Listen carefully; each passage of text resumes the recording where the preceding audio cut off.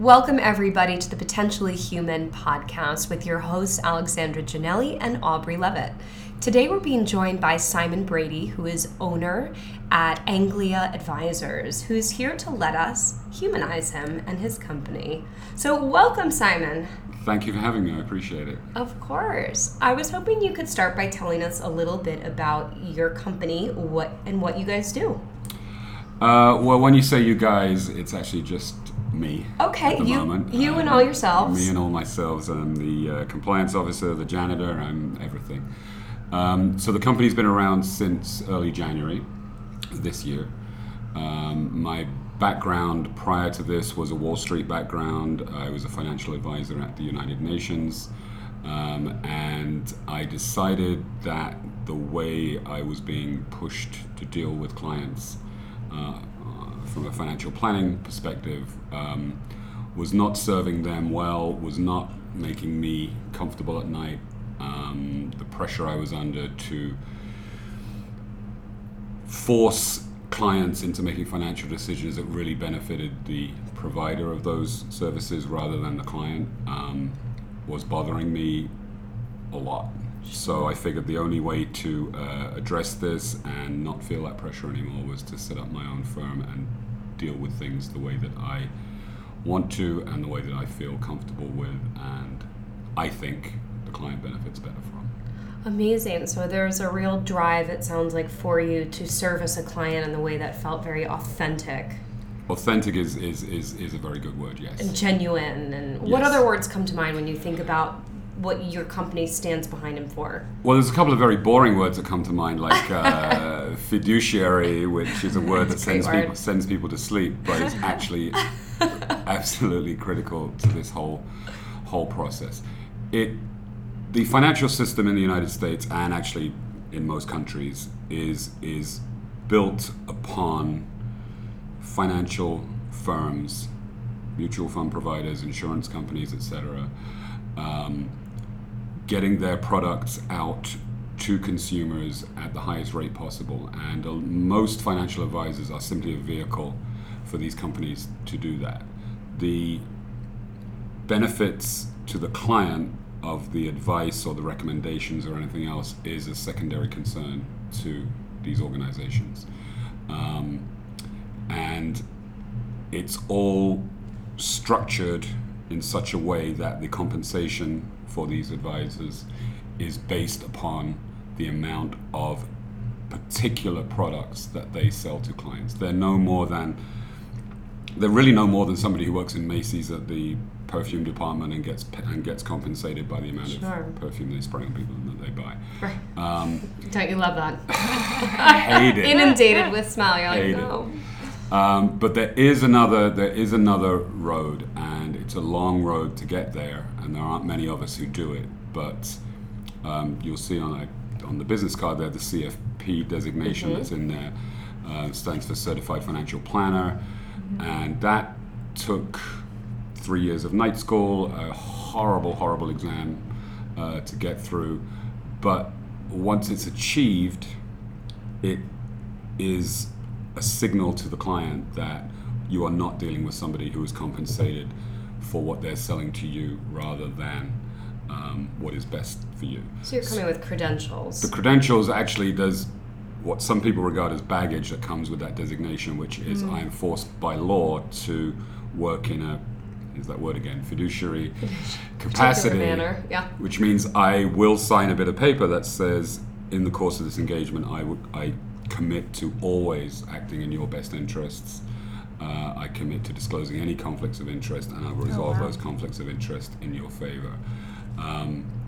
If you go to a guy, and not to pick on individual companies, but they're all the same, they're a Merrill Lynch guy or a New York Life guy or a MetLife or Morgan Stanley or any of these people, they will not sign that because they very specifically are told by their employers that they are not to act in the client's best interest at all times, because it may be in the client's best interest that they sell them a product for which they're not compensated. So there's a lot of integrity behind what you do. So integrity, authenticity, genuine. What other words would you describe? I think the word that comes to mind is more revolves around, I need to know what the client needs. No one wakes up in the morning and says, I'm going to go and see a financial planner today. There's always a catalyst of some kind. It can be a loss of a job, it can be divorce, death, seeing someone in your family being financially abused. I had a client recently who sought me out purely because she woke up on her 30th birthday and thought, I've done nothing for my retirement, I'm really old now, and all this sort of stuff. So there's some reason why they're sitting in front of you. So you have to really listen to sort of what their beliefs are, where they're coming at it from. Absolutely, otherwise I can't do my job properly. I mean, you don't go to a foot doctor and get an eye exam. I mean, right. the reason they're sitting there is because they've got something, and I want to hear what that is. Now, spawning off that we may find multiple other issues that they perhaps didn't even know that they had. So you're investigative. It becomes very investigative, and it's as you mentioned before, it's a lot of listening early on. Find out why they're there, why they're in front of me today. Wonderful. Right.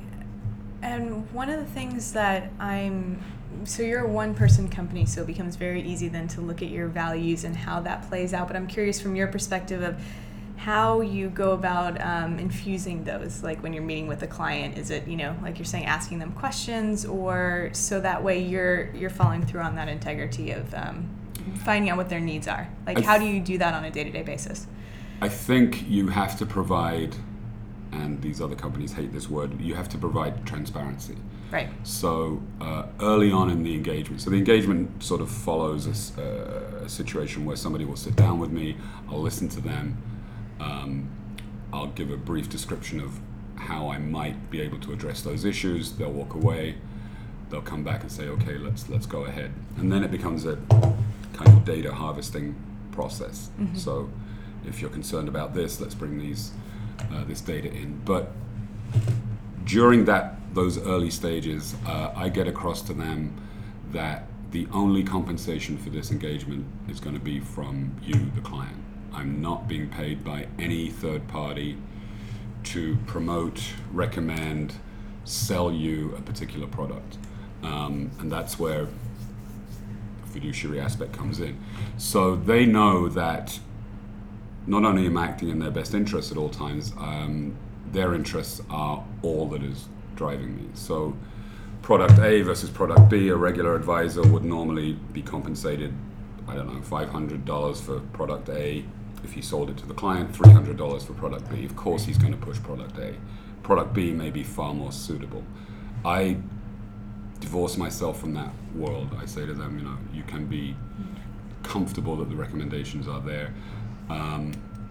The client will walk away from the meeting knowing exactly what this engagement is going to cost, not just in terms of fees to me, but in terms of the ongoing costs of perhaps some of the investments that we're going to put them in. And they can then make the decision as to whether they think that's viable. Again, that's very different from the other places where the costs are hidden. And when you're saying transparency, I guess that's something that we are working with, meaning that a lot of times people look at, okay, who is this client we want to work with? Who is that person? How can I mold myself to be appropriate for that person? Versus the other flip side of that is if you're authentic and you're transparent in your actions and you're clear about, then naturally the clients who are seeking that are going to match best with you, and you guys will know up front who is wanting that, essentially. And this is where the startup element starts to come into this. So given the model that I described that's out there, there are two demographics that I focus on. I've chosen to focus on. Being a catch-all financial planner in New York City is very hard. There's a lot of them. Sure, right. So I think the whole niching element is very important. So I tried to look at which demographics have been ignored by the traditional financial planners, mm-hmm. And which ones that I have a certain amount of expertise and experience in addressing. And I came up with two. One is the foreign national community in New York. If you're here on a visa or a green card, you face a number of issues that Americans do not. And if you're working with an advisor, that advisor needs to be up on those. The other demographic is the 25 to 45-year-old individuals who've been ignored by the financial planning community. And there's actually a mathematical reason why they've been ignored, which my startup is got around, which is the traditional way a financial advisor is compensated is not only on selling the products and getting the backhanded payments through commission, but also managing the assets. So if a client hands over $1 million to an advisor to manage, and they're charging, for argument's sake, 1%, they'll take $10,000 out of that account at the end of the year. If you hand an advisor $100,000, that advisor's getting $1,000 out of that over the course of a year. If you hand them if you're a 25-year-old and you've got $20,000 in your 401k, or your, not actually bad example, 401k, IRA, that advisor's getting $200. So of course the advisors are not interested in that demographic, because they'd have to have 1,000 clients to make it worthwhile. You've really identified in a lot of ways your niche. As I'm listening to you talk coming up from more of the subconscious and behavioral perspective, I'm hearing that there's a real comparison between these bigger companies and who you are, yes. right? And if we go into the humanization process a little bit, how would you, if you had to take this big conglomeration of all of these bigger companies that you're not, right, and you had to turn them into one person, what would they look like? Like, how would you describe that person? And this, with, no judgment, no, just, it is in your opinion. Tall. They'd be broad. They would be somewhat charming to meet at the cocktail party. Your initial reaction when you met them might be, oh, this is an interesting person, or could be of use to me, or whatever. Sure. But they are constantly, they constantly have an agenda. So like they're scanning the room as much. They're scanning the room. And if they're talking to you, there's a reason they're talking to you, and that reason is not really anything to do with you. It's to do with what use you might be of them. We all know people like that. Right. They kind of just want to cut to the chase and be like, fast forward, just open your wallet, show me what's in there. Right. Yeah. Right. But they'll give who? right. How can you help? Who's in your Rolodex? Yeah. But they'll go to the bar and they'll buy you a drink and they'll talk to you and they'll and you're go. like, I fell for that again. Exactly. It's not a very genuine relationship. Right. And I think, having said that, I mean, a lot of guys' strategies at bars are to do that, and it works out quite often very well for them. Yep. But I guess I'm looking at them as, if someone were to be sensible about it and research them, and I guess the equivalent would be go on their Facebook page, go on their LinkedIn page, whatever it is. As soon as you start to research, you would see you would recognize the reason why they're talking to you. So I would, some people like that, right? Some people like the name brand. Some people just want to wear Gucci all the time or Prada, and some people are like, I don't care about that. That's not. I prefer quality versus quantity, or I prefer. Right. And if he invited you to his apartment for a dinner party, you walk in the apartment and it would be beautifully decked out, just as their offices are. There'd be a nice little bowl of munchies in the corner, and you would warm to the experience. But all that's happening here is that there's another agenda going on. There's no relationship really being built. There's no relationship. So this person's, I wouldn't say he is sociopathic, but he's not far off that. He's doing his job. He's doing his job. On a mission. And you're a cog in his wheel. Okay. So now let's flip that on you, and let's put this. I could see that coming. Yeah, of course. Let's start with the name of your company. Right? Tell us about the name. Anglia, A-N-G-L-I-A. It's the word is Latin for England, which is where I'm from originally. Yep. I came over here many years ago, and I actually went through the whole visa, green card, dual citizenship process. So that's proved useful for me for dealing with the other demographic we're talking about, with the foreign nationals. This is tough, and don't feel stressed as you go through it. Having been through the process and with seeing it go, it's getting your brain to think differently. No. Yeah. And think of it as not personal. It's your company. It can be separate than you. It's not all your. And this is where the more we're here to help you formulate it more. And that's going to really make you stand out from that broad, tall gentleman who just has an agenda. So someone British, for instance, would recognize that as being what it is, and maybe some Europeans might. The fact is, a lot of the cool names were gone or were taken already in New York State. It occurred to me on a train journey coming home. I like the double A thing because it gives possibility in just so the listeners know, there's 2 A's on different lines that are just separated a little with a arrow that it's like a check mark that goes up off the second A. But there's no real deep meaning to the name. Okay. So given what we already know, right, your company is honest, has integrity, genuine. How else would you describe this person? Let's give them some characteristics first before we give them a face. I think this person listens. This person... there is an agenda with me as well, but the agenda is to find out what the client needs as opposed to what I can sell him. Because of the compensation method of the fact the client is paying me a fee for my knowledge, not necessarily for the product that I'm going to sell him. In return for that fee, I owe that client my full attention.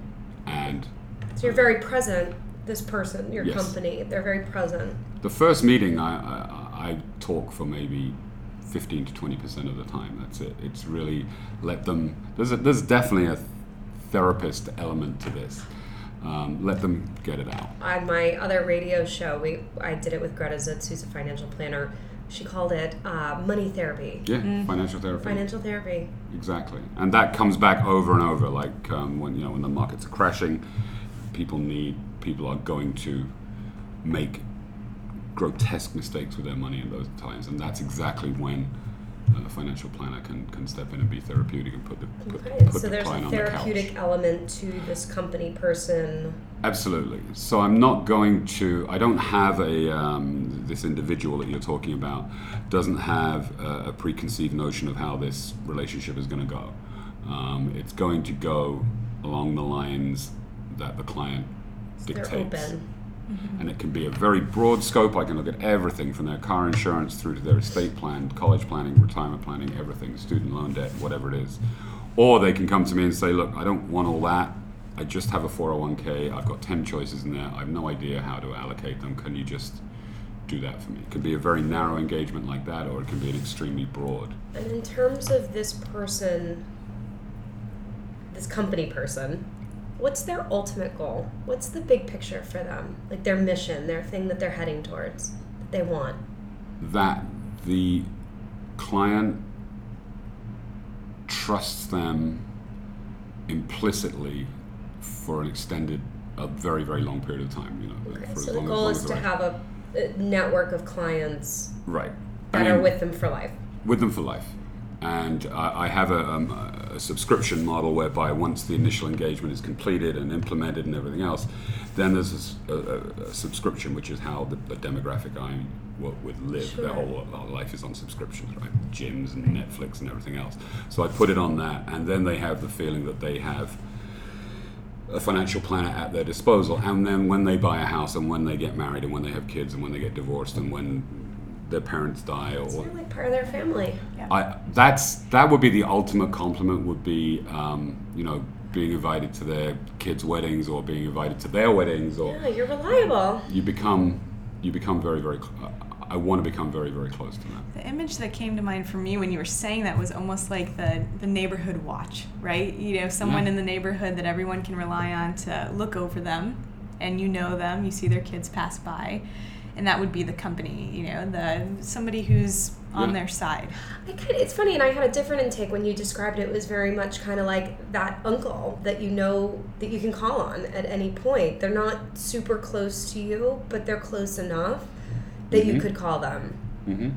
That's both of those work, actually. Tell us what comes to your mind when you hear yourself talk about it in this way. How do you feel about it, hearing these things? He's smiling, just so you guys know. So there's something a little bit disturbing about the uncle analogy, because Sure. that gets me, brings to my mind a little bit the guy we were talking about before. Interesting. The Okay. big, broad, Yep. big bad financial institution guy.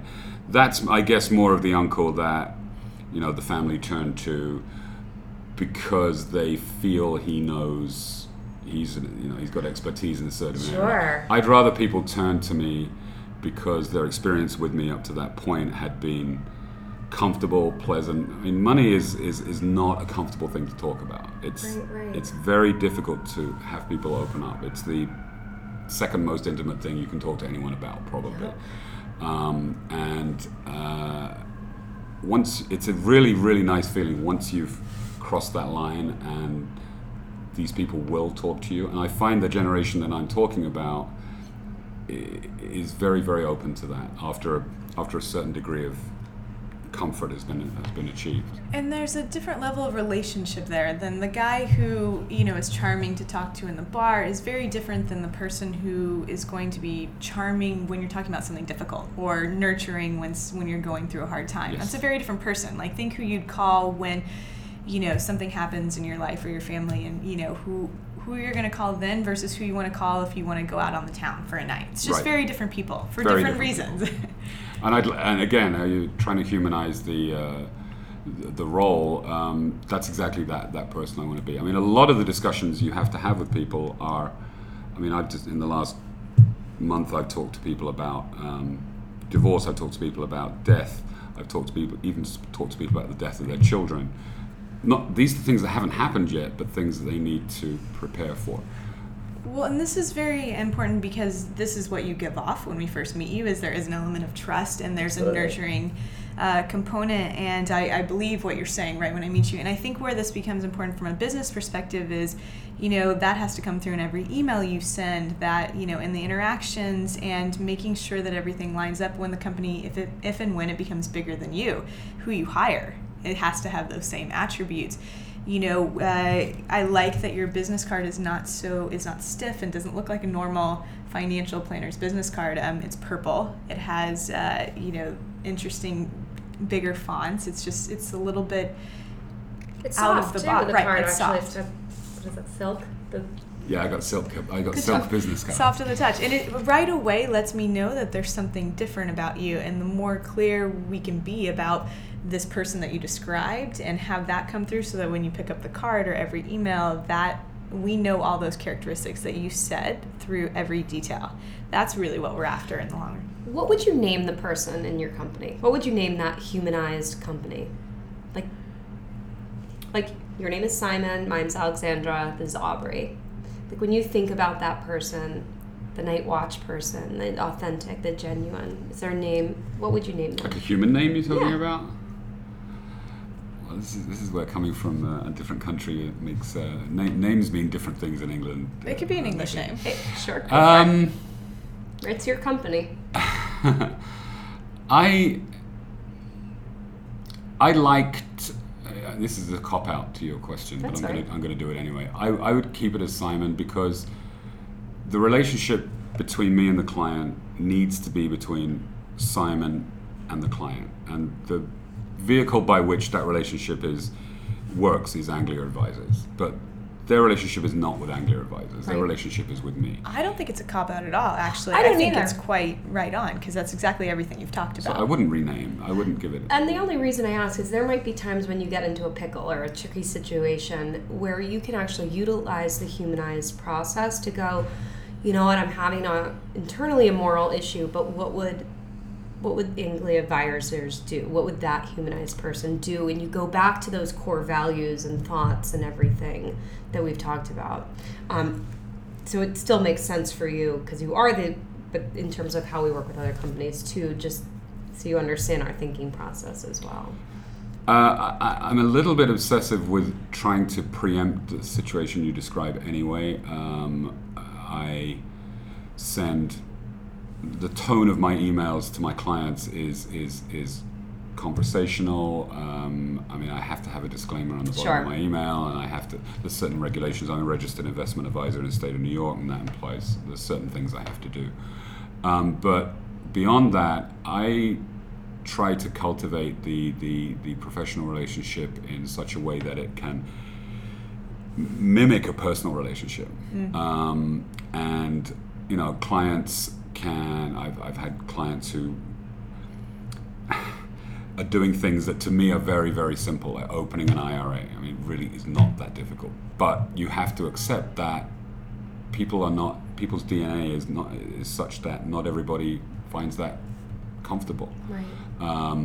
And I have to get better, and part of my development as an advisor is, without talking down to people, I have to walk this line between talking down to people and in a sort of patronizing kind of way, and making assumptions that they know how to do things. I've got to be very careful with the acronyms I use. I've got to be very careful with saying to them, well, all we're going to do here is go and open this account, and then we'll deal with that. And sending them off to opening an account could be a very traumatic experience for them, when I can do it in no time at all. Right. So it's having that patience. And teaching and leading and guiding. Right, and that's an ongoing process. And I ask up front for feedback on that. Please, if I throw a term out there that to me is an everyday term. It's like when you go to the mechanic and he's like, it's your defibrillator. Right. I don't understand a word. I know.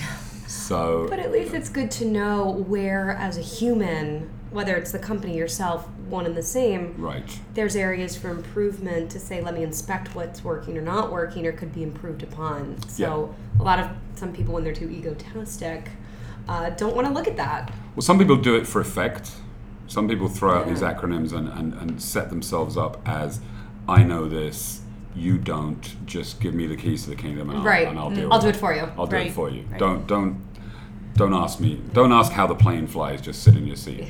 Or in the therapy world, it's, let me fix you. I'm not going to give you the tools. Yeah. You come here every week and tell me exactly what's going on. Then right. I'll help you fix your problems, and you can rely on me so you keep coming back. First, let me give you a tool. Exactly. And one of the things that we talk about is the stress response, of meaning even when these other guys are throwing that out there, it's not necessarily if you get nervous or you're in a fighting match with that you don't do the same thing, that you stick to what your values are, which are speak to them in a way they can understand, even if they may go with the other guy sometimes. Mm-hmm. Well, it has been a pleasure. Just as we begin to wrap up, since we're just nearing our 30-minute mark. What's your takeaway today from sort of getting a little taste of the humanization process? My initial takeaway is, thank goodness I have the business that I do, because I think if I had another business, this could have been a very uncomfortable half hour. Totally. But you've tapped into a lot of, and as I said, my company's 2-3 months old. Yep. Yeah. You've tapped into a lot of what I think is important, and it's actually very gratifying to be to hear from you guys that this is something that's considered by a number of people to be important. So, thank goodness my company matches up with your questions. Yeah, when you know who you are, you show up very differently in the world. Right. It's the same as a regular person. When you're very insecure and have low self-esteem, it's a very different experience with the world around you versus this is who I am. It's not going to appeal to everybody, but it's going to appeal to the people that like that. And that I want to work with. And that I want to work with. And you're going to draw those people in and not worry about the people who want to work with a bigger company like a Morgan Stanley. Yeah, I can't have 7 billion clients. I don't want to. Quite happy with the 100. You wouldn't be able to do your job well. Precisely. And be the neighborhood watch. Wonderful. Well, Simon, it is a pleasure to have met you. How can people find you? The website's still under development, but will be angliaadvisors.com, www.angliaadvisors.com. I can be reached by email at simon@angliaadvisors.com. Perfect. And we'll also have his card up on our website under the podcast as well. Thank you so much for having me. Thank you. I enjoyed it. It's been a pleasure. Thank you.